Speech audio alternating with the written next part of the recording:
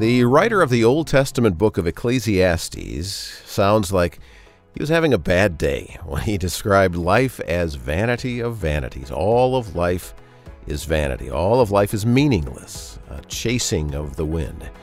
In Hebrew, it sounds like this. Hevel, hevelim, hevel, hevelim, hakol, hevel. Yeah, he says that all of life is hevel. Well, in this episode of the Discover the Word podcast, Daniel Ryan Day is going to lead the Discover the Word group into part 2 of a study of Ecclesiastes. And so, Daniel, take a few minutes and summarize for us, please, what we learned about Ecclesiastes in part 1 of this podcast. In the first week of this series, we spent a lot of time talking about one of the most important words we need to get our minds around in order to really understand what Ecclesiastes is about. In fact, we mentioned how scholar Bruce Waltke calls this word the key to open the door of Ecclesiastes. It's the hinge idea, the most important word, and that word was hevel. And in the very beginning of Ecclesiastes, there's a verse that talks about how meaningless, says the teacher, everything is meaningless, or vanity, says the teacher, everything is vanity. And that word there is the Hebrew word hevel, which means smoke or vapor or mist. And the reason that's important is because throughout the book of Ecclesiastes, the Kohelet, the teacher, continues to talk about how everything is hevel, and he uses it in two ways in particular. The first is that everything is fleeting. So he talks about how everyone dies, whether they're wise or whether they're a fool. He talks about how the sun comes up, the sun goes down, how one generation comes, one generation goes. And so there's this idea that hevel is describing the fleeting nature of life. Even joy or enjoyment, things like that, come and then they go. And then the other way that he uses the word hevel is to talk about those paradoxes, those enigmas, those big questions that we have on our hearts about why is the world happening the way it's happening? Why is it going the way it's going? Why is God allowing something to happen? One of the questions that the author of Ecclesiastes brings up, why do both the wise and the fool end up in the grave? You could summarize some of his other questions as questions like we have. Why do bad things happen to good people? Why do good things happen to bad people? Well, if you think about what it would look like to try to grab hevel, to try to grab vapor, to try to grab smoke, as soon as you try to grab it, it slips through your fingers. And what the author here is saying is in these moments of questions, of paradoxes, of enigmas, trying to grab an answer to those is like grabbing smoke. It slips through your fingers. We can't really get our minds around it. And that was the big idea of week 1, was this idea of hevel. We also talked about how Ecclesiastes, the author is kind of the pessimist. It's a part of the wisdom literature of the Bible, which includes Proverbs and includes the book of Job. And what Ecclesiastes brings to the conversation of wisdom in the Bible is it kind of fills out the rest of the picture. In Proverbs tends to be very positive. Hey, if you do the right things, good things will happen. Ecclesiastes, he wants to push back on that and say, really, how often when we do the right things do good things actually happen to us? And then we have the story of Job that completes the picture of wisdom, where you have the most righteous person in the world experiencing some of the worst things possible that could happen to somebody. And so by seeing this whole picture of wisdom in the Bible, this whole picture of what human experience really is, it gives us a perspective on what does it look like to follow God in a world where, yeah, sometimes when you do the right things, good things happen. Sometimes when you do bad things happen. And sometimes bad things happen to good people. And then finally, we talked about all of this in the lens of this idea that shows up throughout the Bible of the fear of the Lord. How that word fear does bring with it a sense of being afraid of someone who is bigger or other or more powerful than we, which is who God is.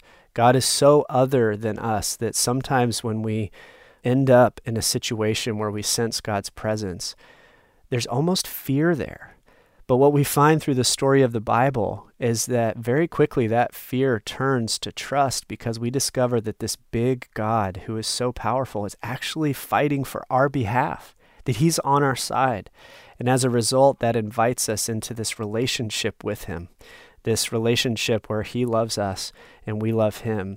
And by loving him, we also love one another. And so that is the foundation we laid in part 1 of this conversation. And now in the second half of this study of Ecclesiastes, we're going to dive into those things that it says we typically look for meaning in life in, and discover how this book of wisdom pokes holes in those things and shows us that they are hevel, to help us discover where true meaning in life is found. Well, this is Discover the Word, the small group Bible study from Our Daily Bread Ministries. And it's Daniel Ryan Day leading Mart DeHaan and Elisa Morgan and Bill Crowder through the different kind of wisdom that we find in Ecclesiastes. But I think we're discovering that in many ways this is a book that speaks into where our world is today. The questions and the struggles that we have are the questions and the struggles this book addresses. And so now let's listen as Daniel asks Mart and Elisa and Bill this question to get us into part 2 of this study of Ecclesiastes. Have you heard the term thought experiment before? And if so, what is it? I have not heard that term. Okay. I had to look it up. As you said it, I just Googled it. It must have something to do with testing an idea, right? Yeah. Okay. What I Googled, it said an experiment carried out in the imagination. Oh, that's different than what I was thinking. Is it? Yeah. Yeah. Instead of testing something in an empirical way, so with our senses or with something like that, it's going through a test in your mind. Like, how would it end up if I did this test? So it could be somebody imagining what life would be if they were married and they're not, right? So it's something that happens in your mind. Okay. And in the book of Ecclesiastes, there's a thought experiment that the author does, that the teacher does. And I think it might be best captured actually by some lyrics by John Lennon. And I promise, Mart, this will make sense as we get into it. Well, Bill's going to tell us. Yeah, that's right. So the lyrics are, imagine there's no heaven. It's easy if you try. No hell below us, above us only sky. So what John Lennon is driving at, right, is imagine there's no heaven. And in Ecclesiastes, there's this phrase that shows up over and over and over again. In fact, it shows up over 20 times. And it's this phrase, under the sun. And what I want us to think about as we hear that phrase repeated on many, many verses throughout the book of Ecclesiastes, what the Kohelet, the teacher, is asking us to think about is, what if what we see is all we have? What if this is all that exists? And as a result of that thought experiment of imagining if that was the case, it begins to help us maybe break down some ideas that we put hope in, like we talked about at our last series of conversations on Ecclesiastes. Sometimes we need to lose hope in things that deceive, that we think are hopeful, so that we can find hope in what doesn't deceive. So we're going to do a thought experiment today to kind of show where this phrase first shows up. Ecclesiastes chapter 1, verse 3. And there's 2 big ideas that are going to show up throughout the book in this. We're only going to talk about under the sun, but let's go ahead and read that whole verse. Bill, will you read that for us? Sure. What do people gain from all the toil at which they toil under the sun? So we're going to talk in our next conversation about toil, because that's another theme that shows up throughout the book. But today we're just going to focus on under the sun. And in order to do that, we're going to have to just revisit one idea from part 1 of this conversation, because this idea is the most important idea to get our minds around as we read the book of Ecclesiastes. And we'll see it show up with under the sun pretty often. And that was the idea of hevel. Really quickly, what does that word mean?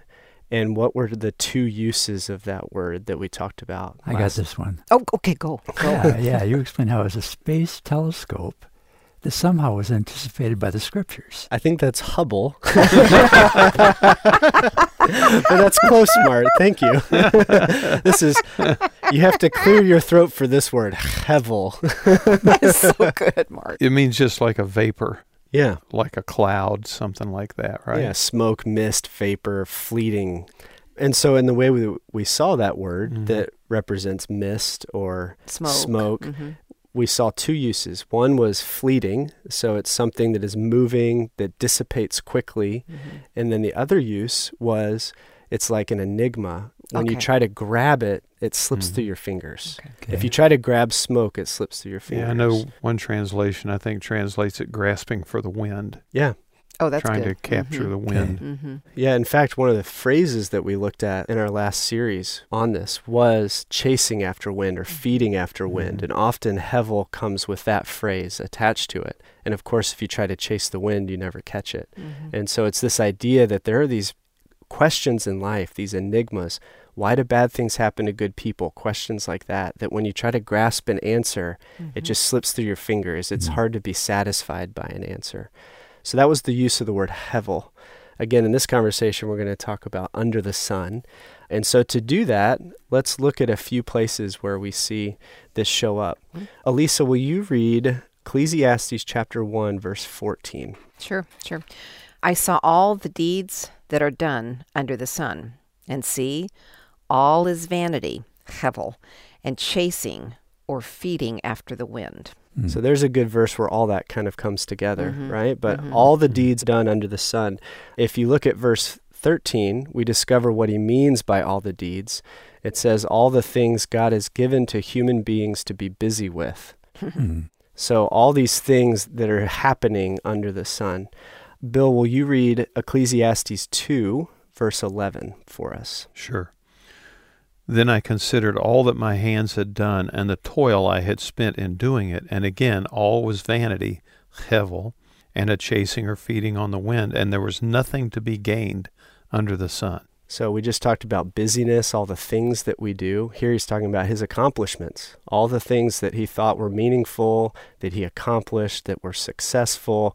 And he discovers, you know what? It's hevel, it's fleeting.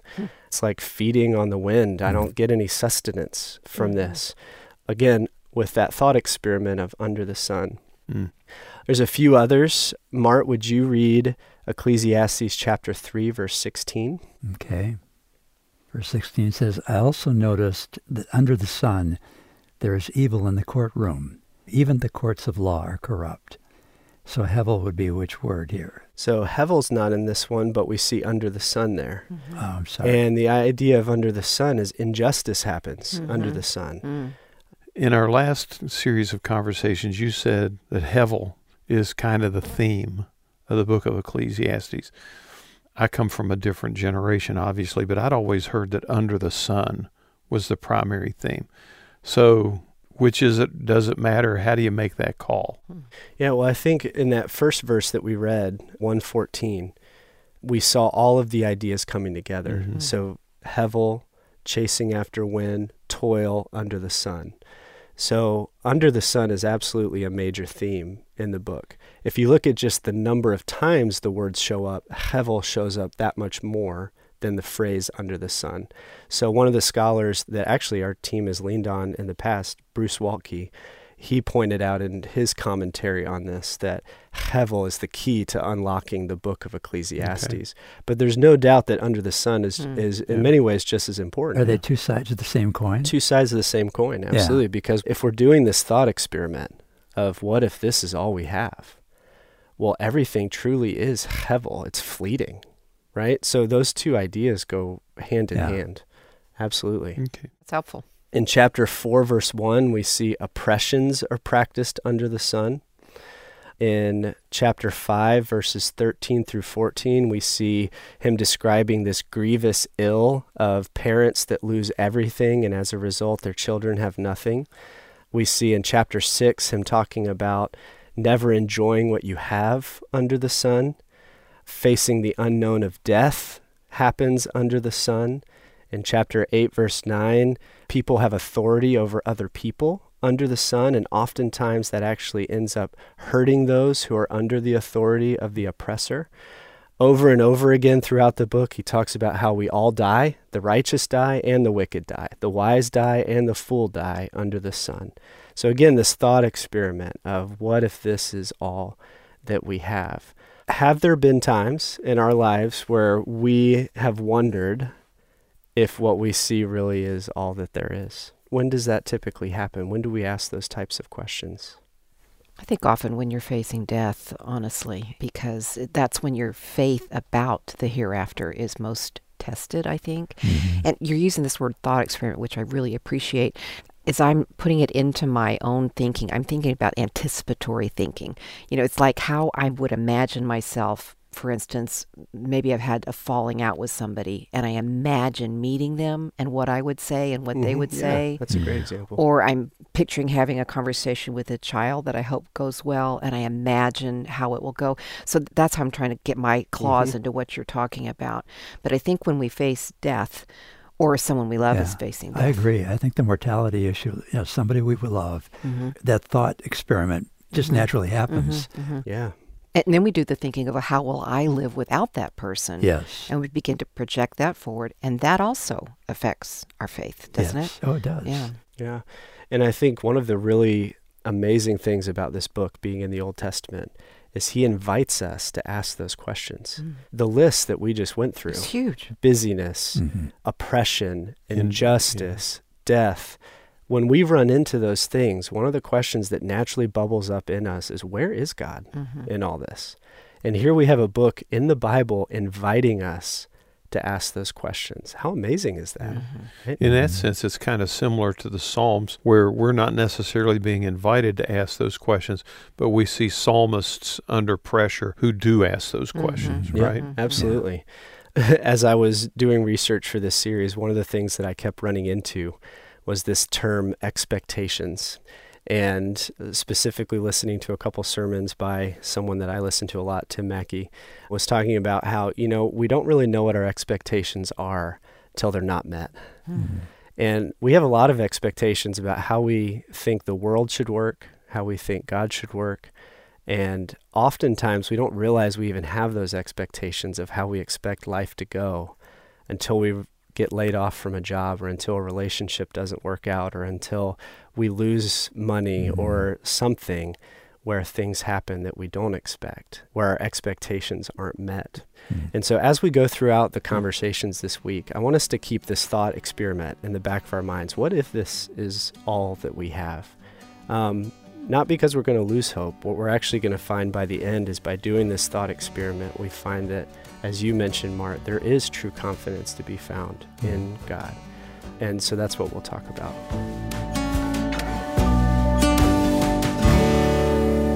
Sidewalk chalk art. Have you ever seen, well, first, because I just want to hear Mart's answer, have you ever played with sidewalk chalk? Yeah, not since last summer. Have you ever looked up some of the amazing sidewalk chalk art on the internet? Some of those images? Okay, you're nodding Pretty your head, Phil. spectacular. Yeah. And we actually have a street fair in Denver every summer, and I hold my breath that it's not going to rain. Mhm. And artists from all over come in and create these gorgeous, a lot of times reproductions of masterpieces like the Mona Lisa or Starry, Starry Night or something like that. Yeah, I'm clueless. I have never seen it either on the internet or on the street. It's like gorgeous. Well, now you got something to do tonight. That's right. And some of them are pretty fun because it'll be like a cavern that looks 3D, it looks real. Yeah. And somebody will be like balancing in the middle, acting like they're balancing, but it's a flat sidewalk. But the way they've drawn it gives it this 3D feel. I saw one time of a guy who's sitting with a fishing pole, a real guy, and the line goes down to his art, but then it looks like a bass is jumping up, a 3D bass that's drawn into the sidewalk. So it's just this amazing, meticulous art. Now, Elisa, you said hopefully it doesn't what? Rain. Why would that Because the rain washes the whole work away. That's right. So we have this amazing picture of hard work, of meticulous attention to detail that fades pretty quickly, in fact, because if somebody is walking on top of it, it could fade right away. Keep that picture in your mind, because as we lean into the first part of the verse that we read last time about toil, that is the picture of toil that the author of Ecclesiastes is giving us. What we pour our lives into, and how it's hevel, how it's fleeting, how it doesn't last. Kind of like making the bed. Yeah. in the morning. Or Because you know you're just going to mess it up again later making that day. lunch. Yeah. Yeah. Or doing the dishes, right? Is there anything more frustrating than getting almost done with the dishes and someone puts one more cup in the sink? You know what I mean? Because it's just, it's never done. Right. I've thought about this a lot too with books, because everyone here has written books. And what is the true shelf life of most of the books we write? 3 minutes or something. Yeah, that's how it feels, right? Yeah, it does. You know, even a really good selling book after a generation's going to most likely not be remembered. There are a few that stick around, but for the most part, we pour lives and hours and time and research into these ideas and these thoughts, and it doesn't last. It's so humbling. It is, isn't it? So let's read this verse, Ecclesiastes 1:3 that we read last time. And last time we focused on the phrase under the sun. This time we're going to focus on toil. So would you read that for us? Ecclesiastes 1 verse 3.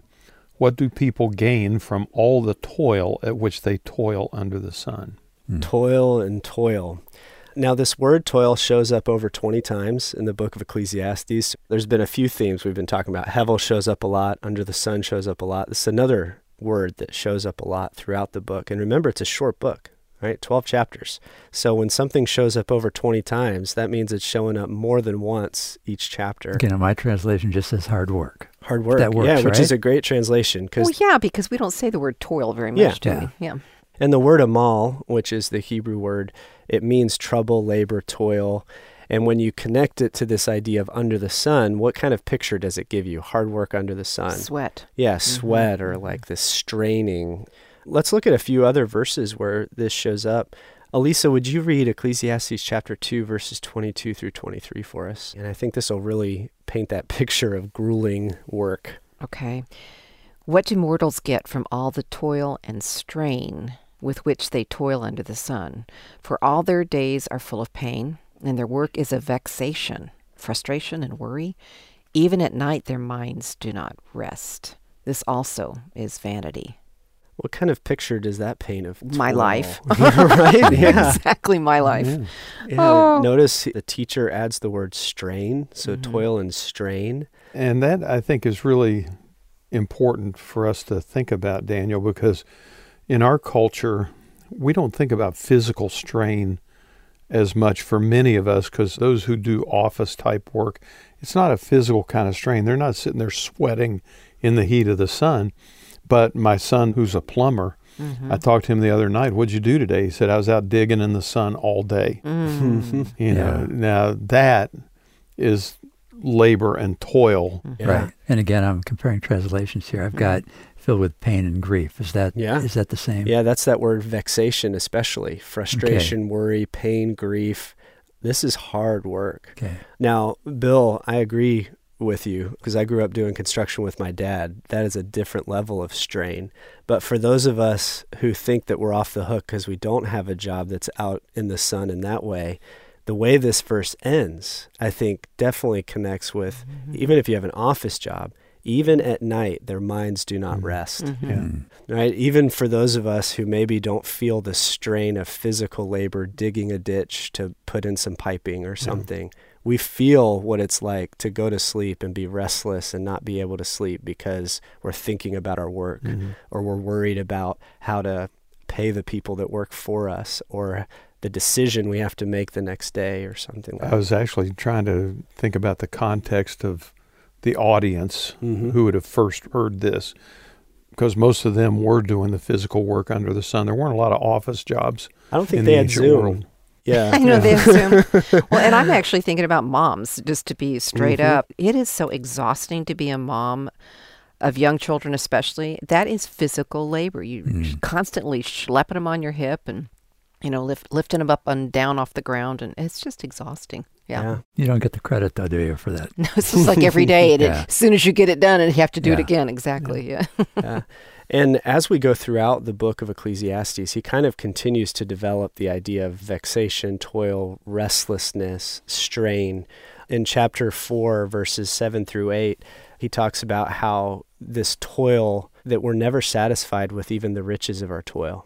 that it's unsatisfying, that it can lead to unhappiness and displeasure, that there's no end to it, right? There's no end to the dishes. Yeah. In chapter 5, he talks about how we can't take the fruit of all of our super hard work with us after we die, that it stays. And so we work hard, we pour ourselves out, and it doesn't come with us. And then there is, though, however, at the same time, this theme of enjoyment of work, but we're going to not talk about that in this conversation. We'll talk about it in another one. So it's not all bad news here, but he is talking about there is this strain that comes with working under the sun. All of this comes together in a really beautiful spot in Ecclesiastes chapter 4, verses 5 through 6. And I think this is going to help hint at what it could look like to maybe enjoy work, but also how to handle the stressful, vexation, hard work that our culture often gives us. So let's read this, and then we're going to talk about it. Ecclesiastes chapter 4, verses 5 through 6. Mark, do you want to read that for us? Okay. Fools fold their idle hands, leading them to ruin. And yet, better to have one handful with quietness than two handfuls with hard work and chasing the wind. Yeah, so fools fold their hands and consume their own flesh. Better is a handful with quiet than two handfuls with toil and a chasing after the wind. So just a different translation, but the same ideas. In fact, your translation is very helpful in bringing out some of the meaning that we might miss. In English, we see hands, handful, handfuls. But in Hebrew, there's actually 3 different words used in this, and it's really helpful when we dig in. So the first one is the fool folds their yod. Now, the yod refers to the tips of the fingers down to the elbow. In fact, this word is used in reference to Samson when his yod was tied. His hands were tied, and he couldn't use his strength. So think about this as their gifts, their abilities, the things that they can do with their hands. And so the fool sees this picture that Ecclesiastes is painting of how hard work is and how you can't take it with you when you die. And what do? They fold their yod. They decide, well, I'm just going to give up then. And as a result of that laziness, what happens? What did your translation say, Mark? It says leading them to ruin. Leading them to ruin. So consumes their own flesh. They destroy their own life because they just give up on life. If we skip to the last part, the 2 handfuls, it says, better is one handful with quiet than 2 handfuls with toil and chasing after the wind. That word for 2 handfuls is hoven. And hoven, and it's another clear your throat word, Bill, is like grabbing life with 2 hands. So it refers to a hand that is completely filled. 2 hands that are trying to grab as much as you can. They're holding tightly.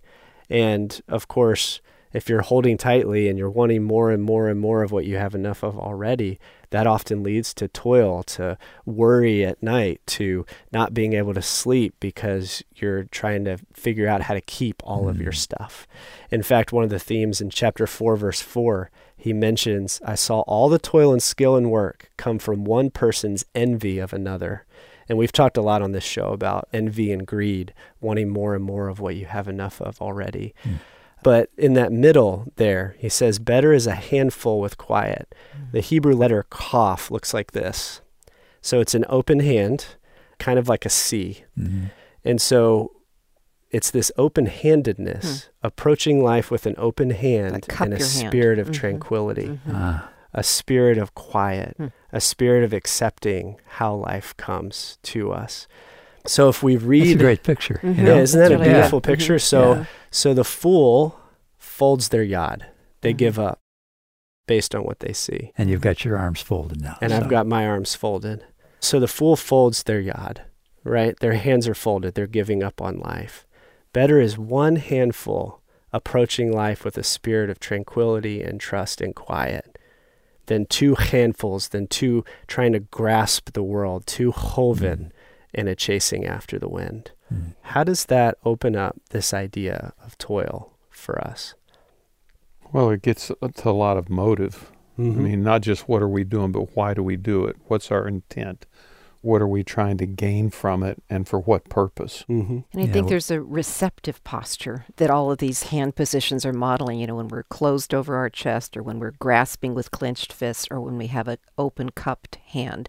We're receptive to what God allows to come to us, and then entrust us to do Yeah, with which it. then in turn leads to the question or to the thought that better to live in a way that we were designed to live rather than try to create Striving. something ourselves.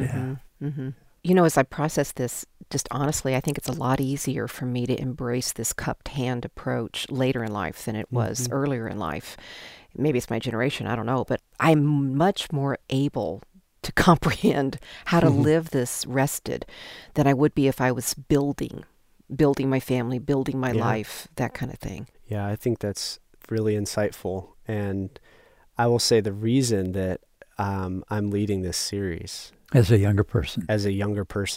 as someone who is in the middle of discovering what a career is, of And building your family. feeling the weight of my kids getting older and needing to eat more, right? And paying for that. And even making decisions, knowing that we're just a few years away from paying for college and things like that.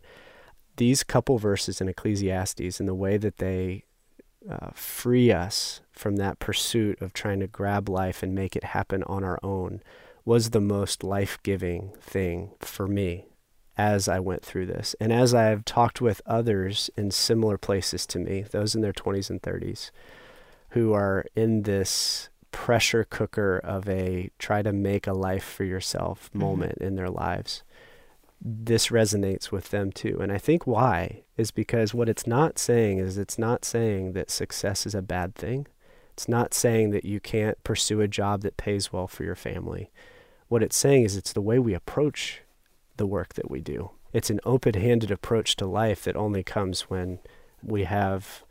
Do you have to go above the sun? We almost have to go above the sun, right? And discover that God is with us and that he promises to ultimately provide.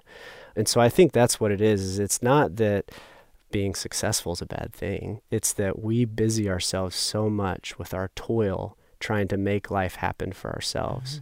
And the invitation, the hope that I hear in this is actually you can approach life from a place of rest when you have confidence that God is with you. And when you approach life that way, you can be happy with a handful. You may not get 2 handfuls. You may only get 1, but you can be happy with it. But you can still be working hard. Because you can still work hard, but you're approaching it from a place of rest versus a place of busyness. Yeah, approaching our work from a place of rest versus a place of busyness. The teacher in Ecclesiastes poking holes in the hope that we can place in our toil under the sun. Ultimately, it doesn't deliver. It's hevel, smoke, vapor, like hoping to catch the wind. Well, we're going to take a quick break, and then Ecclesiastes has another thought experiment for us. What would you do if you could add 1 more hour to your day? Another project? Another hour of sleep? How would you use that hour? Well, Mart and Elisa and Bill and Daniel will continue to look at Ecclesiastes and find that time is one of the themes that comes up quite often. Now, because you enjoy studying the Bible with us on Discover the Word, I'd like to tell you about another aspect of Our Daily Bread Ministries that I think you'll be interested in. It's our Daily Bread University. Our Daily Bread University is a premium provider of free biblical online courses to students around the world. And whether you are new to studying the Bible or a seasoned Bible student, we have something for you at Our Daily Bread University. And as we study Ecclesiastes, I'd like to invite you to enroll in a free course called Old Testament Basics. This course looks at all the books of the Old Testament, including the wisdom book of Ecclesiastes, to help you understand how all the different kinds of literature contribute to the story of the Old Testament, how they fit together, and what lessons can apply to our lives today. Start your free Old Testament Basics course today from Our Daily Bread University when you click on the link at discovertheword.org or go to ODBU for Our Daily Bread University, odbu.org. Well, you know, probably the most familiar part of Ecclesiastes is about time. At the beginning of chapter 3, where it says, "For everything there's a season, a time for every activity under heaven, a time to be born and a time to die, a time to plant and a time to harvest, a time to kill and a time to heal, a time to tear down and a time to build up, a time to cry and a time to laugh, a time to grieve and a time to dance, a time to scatter stones and a time to gather stones, a time to embrace and a time to turn away, a time to search and a time to quit searching, a time to keep and a time to throw away, a time to tear and a time to mend, a time to be quiet and a time to speak, a time to love and a time to hate, a time for war and a time for peace. Yeah, time and the perspective of Ecclesiastes. That's where we're going to go next in this episode of the Discover the Word podcast. If you could add an hour to your day, what would you do with it? First off, I'd look for more time. Yeah. I'd probably read. Read? Yeah, Okay. I like reading. I would play, and I'm not good at it, but that's what I would do. And I think they would look like walking, being with my grandkids, maybe reading, because that's play for me. Okay, I think I'd add one more hour to the very early morning. One more hour of sleep. Yeah, that's good. And actually, Mart, that answer is one that showed up in a survey that was done in the U.S. asking this question to adults: what would you do with an extra hour of the day? And the two most common answers were relax and sleep. But let's be real. Okay, Mart, let's say we get this hour. How many of us, maybe at the beginning we'd use it for sleep, but what would probably end up happening to that hour over time? You would get filled up with the tyranny of the urgent. Yeah. Stuff, scrolling through your phone. I mean, Yeah. really. Yeah, Yep. we would just That's what people adjust the do. time clock. Right. Exactly. We'd end up with one more project that we could get done, or we'd watch one more show or do one more task or scroll on our phones a little bit more. And that is another one of those thought experiments that the author of Ecclesiastes, the Kohelet, the teacher, invites us to think about. What if we had more time? In fact, in chapter 6, verse 6, he says, even though he, talking about a person, should live 1,000 years twice over, yet enjoy no good, do not all go to one place. So this is one of the thought experiments he kind of plugs in there. Even if he should live 1,000 years twice, would that change things for him? That's a real pessimist. Yes, that's exactly right. Because you could put off the inevitable for 2,000 years. Yeah, which is Right. a good long time. That's right. And so that's what we're going to do. We're going to join him in the thought experiment of time, because time is another theme that shows up throughout the book of Ecclesiastes. What if we had more time? So keep that question in the back of your mind as we're talking. To jump in, let's read Ecclesiastes chapter 3, verse 11. Would you read that for us, Bill? Sure. He has made everything suitable for its time. Moreover, he has put a sense of past and future into their minds, so they cannot find out what God has done from the beginning to the end. No, mine says God has made everything beautiful for its own time. Mm-hmm. And yours said suitable, right? Yeah. And he's also set eternity in the human heart, yet no one can fathom what God has done from beginning to end.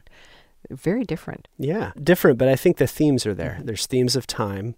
And then, of course, the first part of this verse is one that is quoted on how many plaques? Lots of them. He's And made songs. everything suitable for its time, right? Yeah. Or beautiful for its time. But I want to start by just talking about, moreover, he's put a sense of past and future in their minds, or Elisa, yours said, a sense of eternity. So where does our sense of even the movement of time come from? God. God. So even this awareness that there's this kind of thing called time and that life is moving, this is an awareness that God gives us. He puts a sense of past and of future in our minds. But we don't need that thought if we've got a clock, right? Yeah. Now, that's a good question. So when he's talking about time, is he talking about 24 hours? Yeah, because as you were saying that, he has put a sense of it in us, but I don't think it's the accurate sense of it. It's our lifespan sense of it, because, you know, God is above time, and it boggles our mind to try and understand when did Jesus start and end? Well, no. You know, his quantification of time is different than our experience of time. In our experience, you know, if we're in a period of fear and anxiety, it doesn't move. I mean, just second, Stand still. second. Yeah. Yeah. But if we're having a good time, where does it go? Yeah. You know? Yeah. And culturally, our sense of time is very different from the culture of the Bible's sense of time, Sure. because they don't have a 24-hour clock, right? That way of measuring time hadn't been created yet or invented yet or discovered yet. But they had the dial. They had the sun and the sand. They had the sun, yep. They had days. In fact, And if nights. we look at Ecclesiastes chapter 1, we actually get a sense of how they keep time. Let's read Ecclesiastes chapter 1, verses 4 and 5. Mart, will you read that for us? All right. Generations come and generations go, but the earth never changes. The sun rises and the sun sets, and then hurries around to rise again. And then it mentions the wind in verse 6. The wind blows. And it And blows south and then turns north. Around and around it goes, blowing in circles. Yep. And then he continues to go through creation. And this movement of creation is one way in which, to your sundial example, Mart, Yeah. that was their understanding of time, of the movement of time. Well, and also just as you experience life, say you're a shepherd in ancient Israel and you watch the lambing time and you see that baby lamb born and then you see it grow, that in itself is telling you that time is passing because Yeah. they've moved from that baby lamb state to being now an adult. Or you watch your own kids, or you watch crops grow. I mean, everything in an agricultural economy is rooted in what happens as time passes. Yeah, and so it's kind of helpful just for us to remember, like, clocks didn't exist in the way that we think of, and there was kind of a different way of thinking about time. In fact, even in Genesis chapter 1, the Hebrew day starts evening and morning the first day, right? So we think of days as starting when the sun comes up, but then it was when the sun goes down. And so there's this different rhythm even to life. Why would they do that? Why would they start in the evening? Because I think in Genesis 1, that's the rhythm that we see in creation, that there was evening and morning the first day. And they kind of adopt that as the rhythm that God gifted the world. And I think if you think about that, especially in light of our last conversation, that means the day starts with food and rest. If it's evening and morning the first day, then the rhythm of life that God gives to the world is a rhythm of sustenance, of rest, and then work. But in our culture, it's more wake and work Yeah. is the Totally. rhythm. And we wake up with a debt. You know? Yeah, right. Yeah. Yeah. Hungry. Yeah. Yeah. Let's look again at that beginning part. So that was the sense of past and future that God gives us. It says everything is suitable for its time. Now, most people are very familiar. If they don't know much of Ecclesiastes, chapter 3, verses 1 through 8, they're Yeah. pretty familiar with. A time for this, a time for that.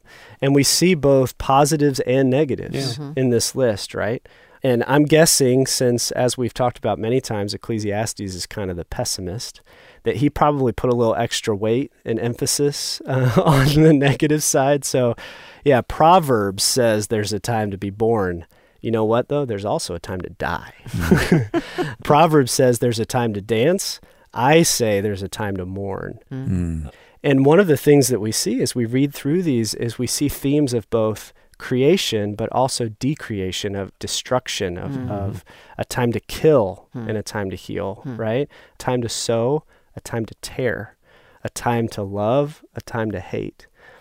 Now, I think this might help us as we think about how to read the Bible, because the question that should come to mind is the Bible saying that there's a time I should hate others? Is there a time that I should kill?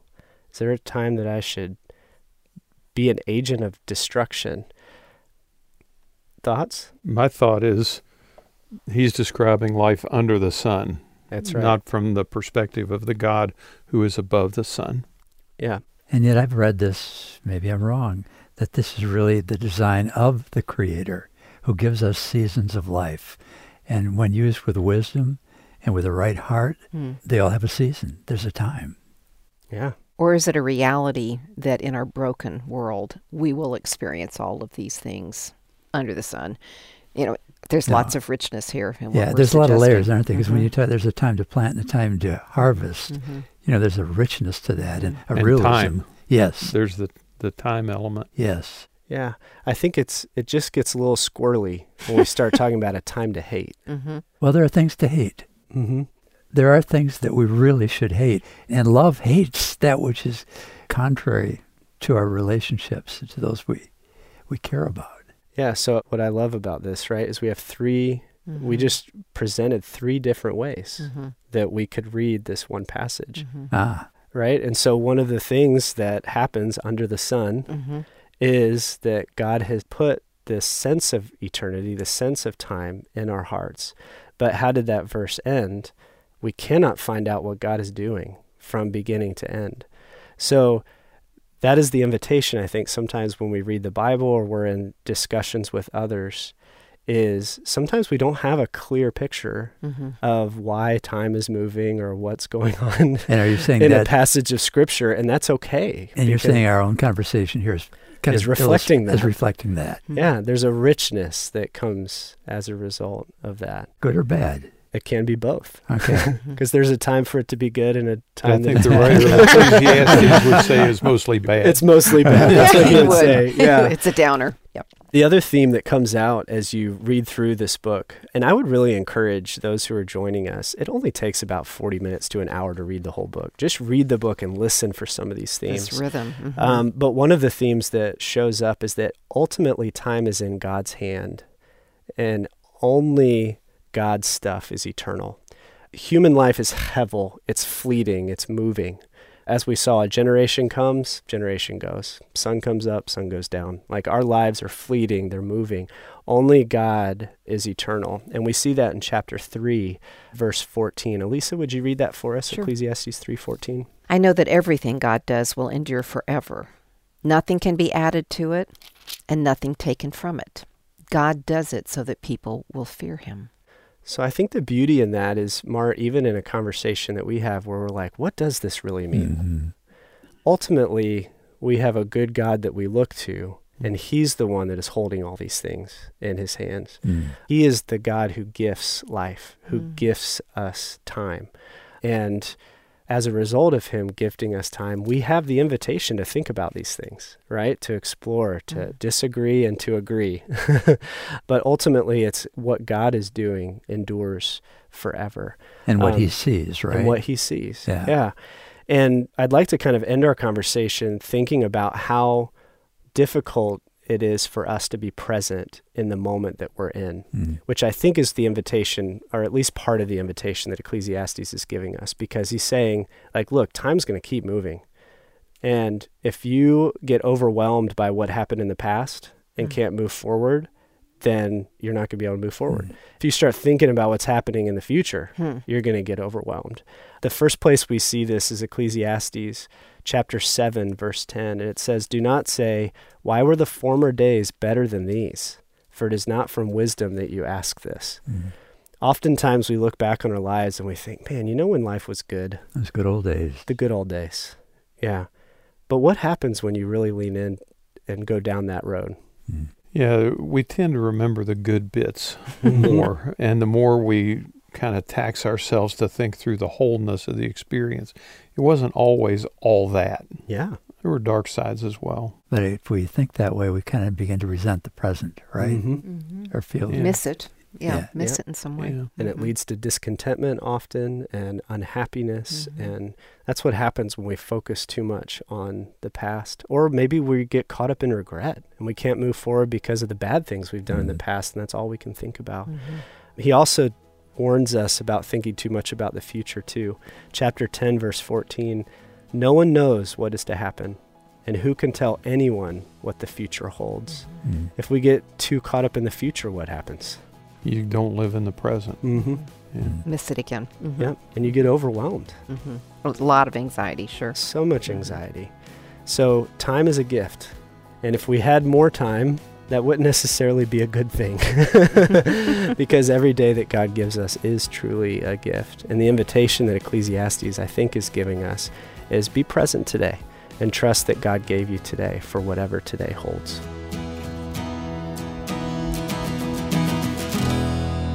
What does enjoying life look like for you? And maybe an easier way to ask it would be, if you could design like the perfect day, what would that look like? Oh, that's harder. Okay. That's a lot. So just focus on enjoying life then. What does that look like? Other than playing golf for the two of you. Yeah, I wouldn't say that, For yeah. me, it doesn't get a whole lot better than a cup of coffee in the morning out on the deck reading a good book. I mean, that's a pretty good day right there. Did you say a good book or the good book? A good book. Yeah, maybe that one too. I love my grandkids, and y'all may get sick of hearing it, but one's 17 and one's 6, and I love each of them, and I'll do just about anything they want to do. Yeah, I have a hard time being as clear-minded as you. I got a book of pages of good days. And, some of it's a day on the lake, man, with the sun coming up in the morning and up by the lily pads, and you're throwing in a fly and waiting for that kiss. And then other days, it's working that really is just coming alive, and its thoughts are popping, Other times it's being with my family and just That's great. sharing the love. The variety, the fullness. You could design a day around doing a little bit of each one of those things, and then you'd have that perfect day. Yeah. Be so exhausted at the end. That too. Yep. Take you 3 weeks to recover from your perfect day. Yep. For me, I always start with there's some kind of drink in my hand. And I have to be careful saying that because people assume what kind of drink they think I'm talking about. But I'm talking about all kinds of different drinks. So if it's a cold morning, a cup of coffee on a porch or outside, or if it's in the fall, maybe a coffee that has some kind of milk in it and some hot cider. Hot cider. I love pressing our own cider and things like that. So enjoying life, in some ways, there's some similar themes, people, different things that we like. And actually enjoyment of life, surprisingly, is one of the themes in Ecclesiastes. And that is a little surprising given how pessimistic the preacher has seemed to be to this point. Yeah, how do you enjoy life being as pessimistic as he is? That's right. Well, it can only get better, right? I guess. And I think that's one of the things I've been challenged by as I've read this book is most often the phrases that I've heard quoted are, there's nothing better for a man than to eat and drink and find enjoyment in his work. But when I've dug into this book, I'm like, how is this a theme? But it's repeated over again. But it's repeated over and over again. And so there's this theme of enjoyment. And that really means a human, right? Yeah, it's a human. Not just like right. Men are supposed to work and women are supposed to eat bonbons. The teacher was a male, potentially. Okay. And so maybe he's referring to himself too there. But you're right. Humankind. Is there anything better than to eat, drink, and find fulfillment or find enjoyment in work? I want to read a section that is a really amazing section. It's Ecclesiastes chapter 9, verses 1 through 10.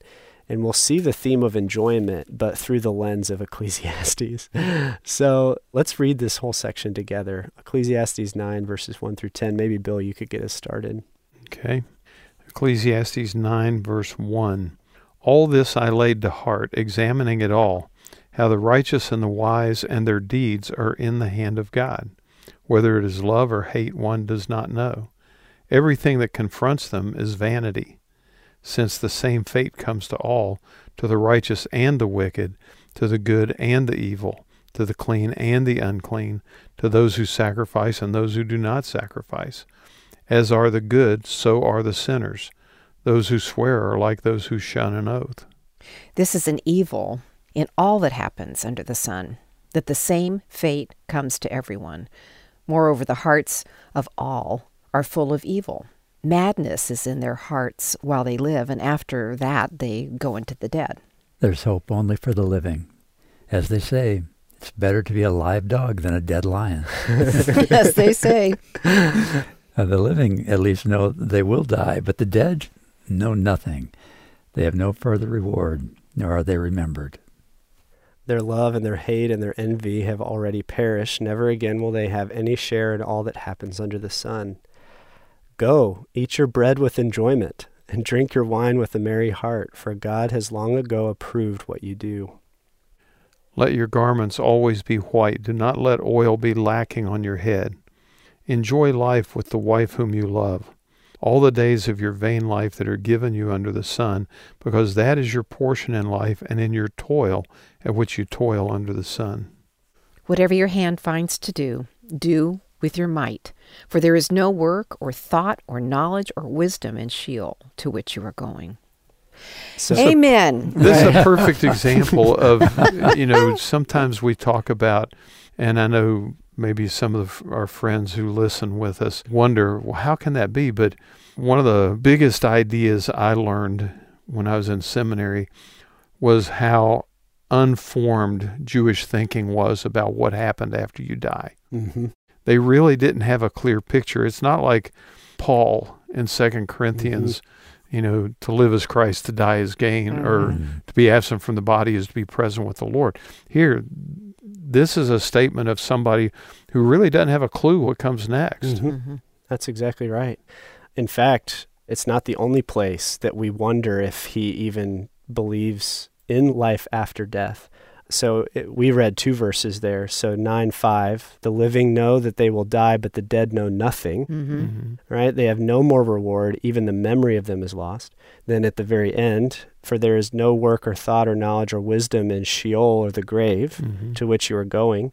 Chapter 6, verse 12, for who knows what is good for mortals while they live the few days of their vain life, which pass like a shadow, for who can tell them what will be after them under the sun?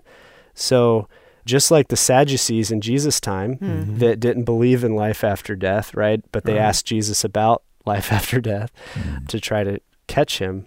We don't know for sure that the author of Ecclesiastes believes that there's life after the grave, or at least he has no complete picture of what that's going to look like at this point. Is it also kind of ironic too, the context for enjoyment here? It's very much like the Kohelet, to start with everything's vanity, Hevel, all the toil under the sun, the movement of time, that it keeps passing and you can't take it with you when you die, and it affects everybody. Everybody dies. It's still better to be a living dog than a dead lion, as they say. As they say. Yeah. Maybe that should be a phrase that we say more often, because I think that's the point here, is he's like, but hey, you're not dead yet. Yeah. Right? So what do you do now? We've talked about all these themes throughout the book. I've talked about vanity. I've talked about how you can't take it with you when you die. We've talked about how time keeps moving. But you're not dead yet. You're here. So what do you do while you're here? And what are some of the themes? A lot of friends who that's how they view life. Mm-hmm. And when they think about the end of their lives, they think about ceasing to exist. Not pain, not torture, not hell. They just think about the cessation. And they're not worried. Mm-hmm. And they are at peace. I figure this is the best they can do. Mm-hmm. Yeah. And, when we try, have some conversations about the spiritual, I don't get a bunch of angst back from them. And I don't know if it's just part of how they've been raised or, exactly how they've come to those conclusions. But it's interesting to me. I just wonder if a lot of people haven't come to the conclusion, there's just no oneness of thought on these issues. The philosophers, they're all over the place. The religions are all over the place in this. Yeah. You really can't know for sure.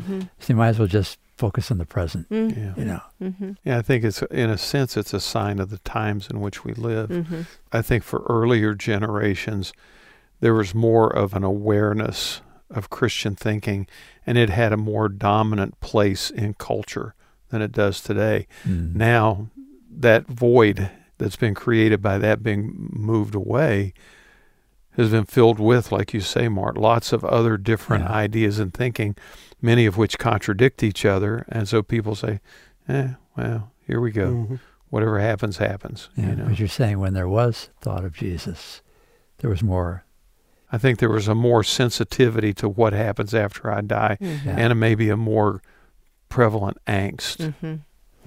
Yeah, and we could look at a lot of reasons why our faith isn't more valued or known about. And some of it's our own doing of not looking like Jesus and who we are and what we do. Yeah, don't underestimate that. Yeah. Because if they're going to throw out something that they attach to Christianity, then they're going to throw out the need for an afterlife too. Right.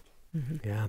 One of the almost scary questions that has been in the back of my mind as I've spent so much time in Ecclesiastes these past few months is, if Jesus has now come and things have changed as a result, how does that change the way that Ecclesiastes would approach the world, right? Would he see things differently as a result of Jesus? Because if Jesus' life, death, and resurrection doesn't change the reality that Ecclesiastes finds himself in, we're in trouble. And sometimes, even in some of these themes, so there's a little bit of light shining through in this passage. Eat your bread with enjoyment. God has approved what you do. Again, going back to God gifting us time. There's themes of white garments and oil, which at that time would be symbols of God's blessing. And then there's this very clear reality throughout the book of Ecclesiastes that ultimately you can do what you find pleasing to do, but ultimately there is a judge who will judge both the good and the bad. We get a peek of that at the end, right? We get a peek at that at the very, very end of the book. But the question in the back of my heart as I've been thinking through that is like, how much of my life do I approach this way? That the purpose of it is this enjoyment. The purpose, almost as if I'm living as if, under the sun is all I have. Maybe in my heart, and I say that with air quotes, in my heart I believe that there's something different. But in the reality in which I live, I don't actually live in a way that's different, as if Jesus has changed things. That's been one of the questions in the back of my heart. I think the question that you've been wrestling with speaks directly to what Elisa said about why perhaps the message of the Scriptures has lost its influence in our culture and in our day. It's not that the message is no longer valid or true or relevant. It's the way we've represented it by maybe, in some cases, living as if it was irrelevant or outdated. Yeah. And all of these things that he lists as good things to enjoy, he's already told us he believes are hevel. They're fleeting. They don't actually give you the meaning, the purpose, and the life that you think that they will. And so as we kind of end our conversation on Ecclesiastes, I want to spend one more conversation talking about, okay, this is what Ecclesiastes believed, this is what he thought. Now that Jesus has come, how does that change the way that we read Ecclesiastes?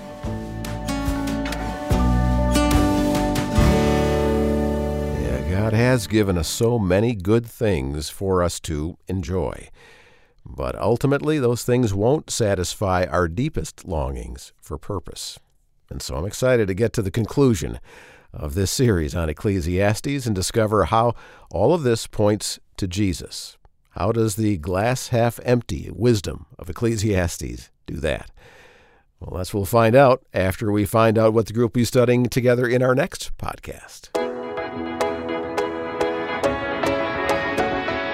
Next time on the Discover the Word podcast, a conversation with our friend Kim Cash Tate about an idea from the book of Deuteronomy that has captured her and her relationship with God. The conversation is called Cling. When I was studying Deuteronomy, that word just grabbed me and it would not let me go. And I began to pray that, Lord, help me to cling to you. And I would say only recently did I get a better understanding of why that resonated with me so much. And I was taken back to when I was a little girl and my parents were divorced when I was 4. And I had this vivid memory of waiting for my dad to come and pick me up. And I would be waiting for him. And for whatever reason, he wouldn't come. Oh. And so I'd be sitting at the edge of the bed looking out the window and my little girl heart would just be crushed because I was looking forward to this time with my dad. And so those disappointing times just stuck with me. And so as I got older, I think just subconsciously I had this desire to matter to someone. And I think that is why it resonated with me so much, that really the God of the universe would allow that we can actually cling to him. Yeah, don't miss the invitation to cling in our study with Kim Cash Tate on the next Discover the Word podcast. Well, the author of Ecclesiastes has presented kind of a bleak outlook by saying that there is nothing new under the sun. And yet, when you get to the New Testament and Jesus comes, there's a lot of talk about new. And so let's join Mart and Elisa and Bill and Daniel as they wrap up this series by connecting the lessons found in Ecclesiastes with Jesus' teachings and the rest of the story we find in the New Testament. We ended our last conversation with kind of the haunting question that if we read the book of Ecclesiastes in light of Jesus and nothing has changed, what implications does that have for our faith? It makes you wonder if this whole Jesus thing is even true in some ways. But I think what we're going to find is, as we see Jesus interacting with some ideas from Ecclesiastes, that things have changed. One of the most quoted verses from Ecclesiastes, it's on plaques, all that, I'm going to have Bill read it for us, is Ecclesiastes 1:9. Will you read that for us? What has been is what will be, and what has been done is what will be done. There is nothing new under the sun. You ever heard that quoted before? Every time I come up with a great idea for an article or a book or whatever, yeah, nothing new, dear. Yeah. Yeah. And doesn't that do a great job of just summarizing all that we've talked about so far? Mm-hmm. Right? I mean, under the sun, there's that theme, right? What if what we see is all there is? Kohelet, the teacher, I mean, he is very clear. There's nothing new happening here. So I guess the best we can do is enjoy things, maybe fear God and obey the commandments, and that's what we got. Tie it up. What else can you do? Right. Mm-hmm. Mm-hmm. So here's what's interesting, though. The way that we often quote that verse, I think, is inaccurate for the story of the Bible. And here's why. Mart, will you read Revelation 21, verse 5 for us? Okay. Looking to the big throne, right? And the one sitting on the throne said, "Look, I'm making everything new." So we have Ecclesiastes. There's nothing new under the sun. What happens with the reality of Jesus? Because he's above the sun, he's the one who can make everything new under the sun. Yep. 2 Corinthians 5, verse 17. Yeah, no, these are words that Paul wrote. So if anyone is in Christ, there is a new creation. Everything old has passed away. See, everything has become new. Oftentimes people quote, "Oh, there's nothing new under the sun." Well, when Jesus showed up, a whole lot of new happened.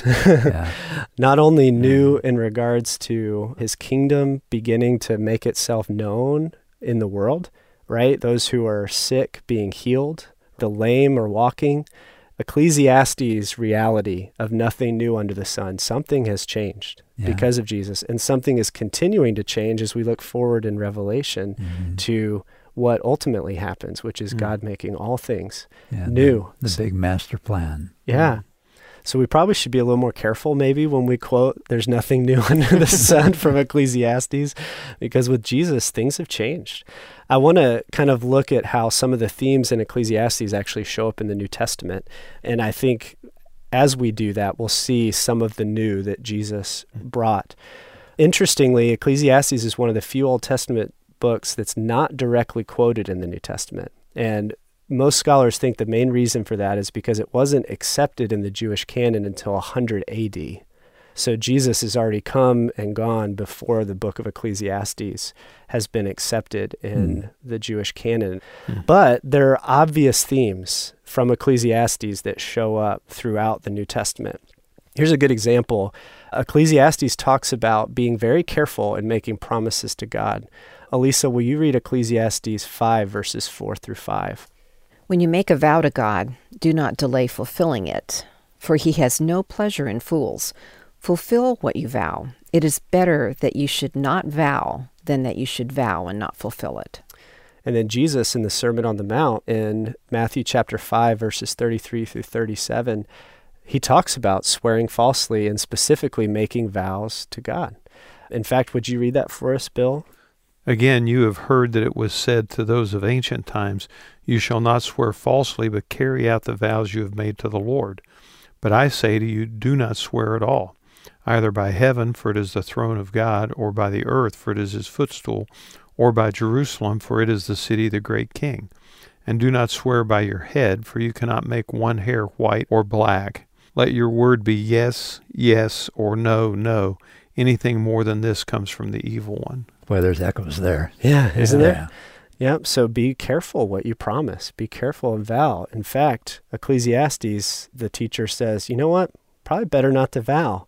And Jesus says, you know what? It's probably better not to make vows at all and just let your yes be yes and your no, no. Ecclesiastes chapter 11, verse 10, he talks about banishing anxiety from your mind. And in Ecclesiastes 7, because you don't know what tomorrow will bring. In the Sermon on the Mount, again with Jesus, Matthew chapter 6, verses 25 through 34, we won't read the whole section, but what does he talk about there? Don't worry about tomorrow. Yeah. God knows what you need. Today has enough trouble. Just focus on today. So again, more echoes there. There's a few other places in the New Testament too. Ecclesiastes 5, verse 10, Elisa. The lover of money will not be satisfied with money, nor the lover of wealth with gain. This also is vanity. And then Jesus says in Luke 12:15, Mart? He says, and Jesus said to them, Take care, be on your guard against all kinds of greed, for one's life does not consist in the abundance of possessions. And Bill, 1 Timothy 6:10. The love of money is the root of all kinds of evil. So again, some more echoes there, right? Ecclesiastes talks about the dangers of the tongue and of using too many words. The more words, the more vanity. So how is one the better in Ecclesiastes 6:11? And then, of course, James talks about how you can't tame the tongue, and mistakes show up when people use lots of words. And then this one really jumped out to me. Elisa, will you read Ecclesiastes 7, verse 20, and think about where you think this verse typically shows up? Okay. All right. Surely there is no one on earth so righteous as to do good without ever sinning. Well, that's Romans 3. Right. That's Yeah, like almost yeah. Romans 3 exactly. Yeah. There's no one righteous, not even one. I really want to focus in on this one, though, because in Ecclesiastes, he's very clear to say that you can't take things with you when you die, everything under the sun, this is all there is. And as I've been leaning into that theme, there's been this story that Jesus tells that just keeps coming to my mind. So first, let's read Ecclesiastes 8:15, Elisa. So I commend enjoyment, for there is nothing better for people under the sun than to eat and drink and enjoy themselves, for this will go with them in their toil through the days of life God has given them under the sun. Yeah, so that eat, drink, and enjoy Be merry. reminds me of a New Testament story where Jesus says that there was somebody who wanted to eat, drink, and be merry. And so it's the parable of the rich fool.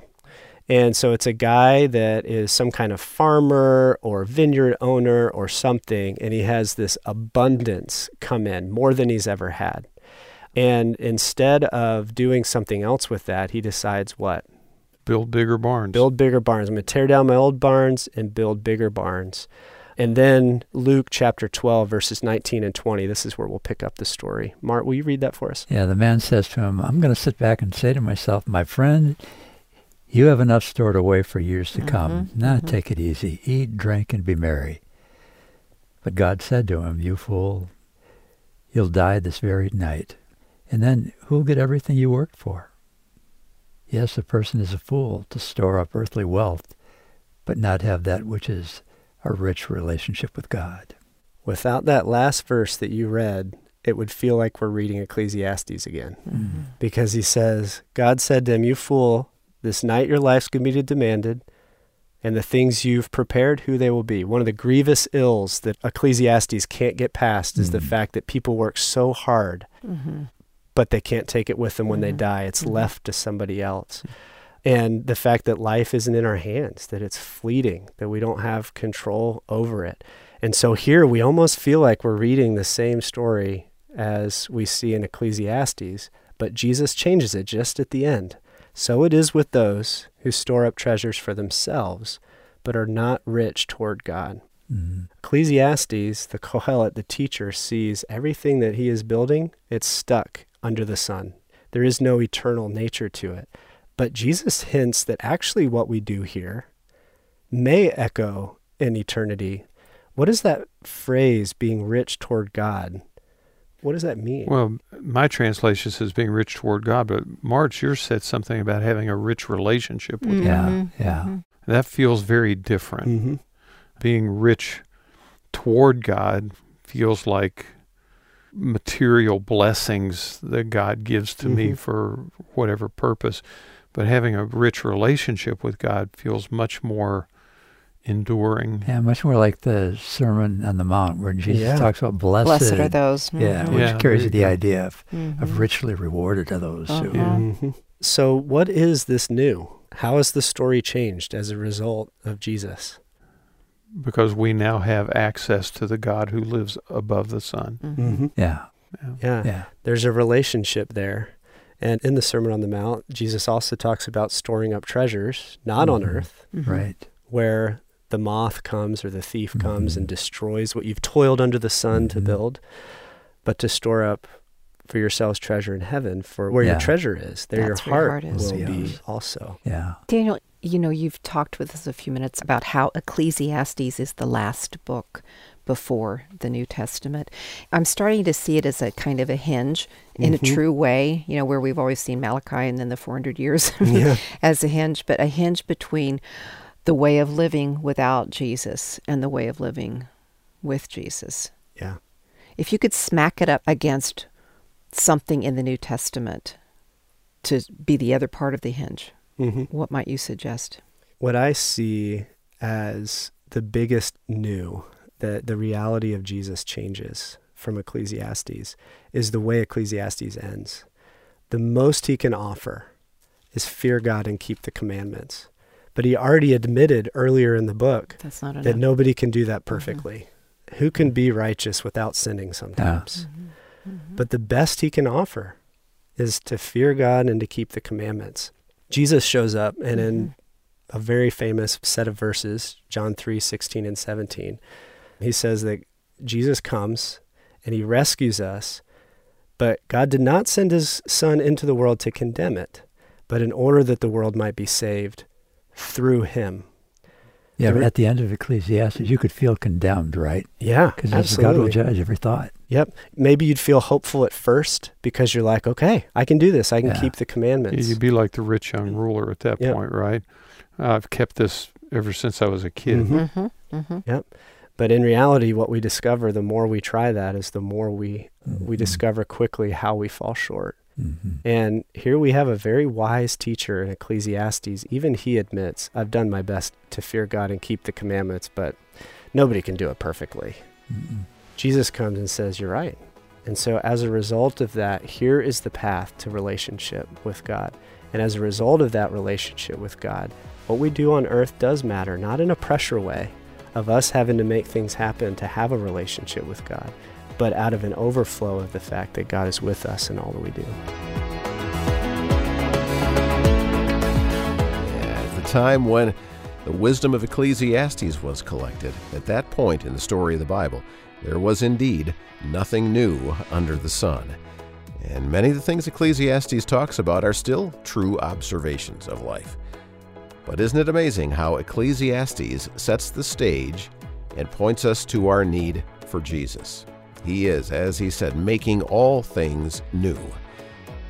Well, thanks for hanging in there with us and studying the Old Testament book of Ecclesiastes with Daniel Ryan Day and Mart DeHaan and Elisa Morgan and Bill Crowder.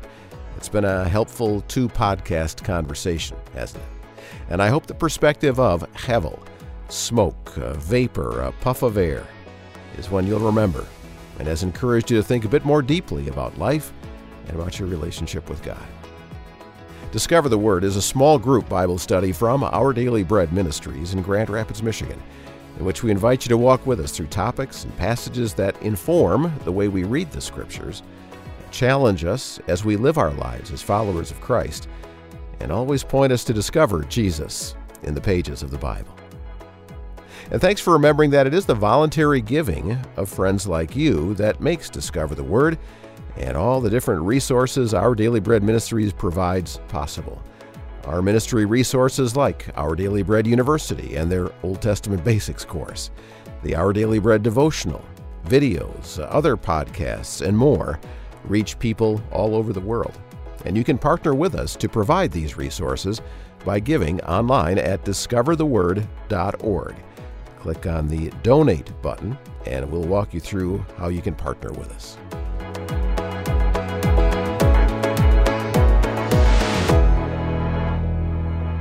Well, thanks for listening. I'm Brian Hettinga. Discover the Word is provided by Our Daily Bread Ministries.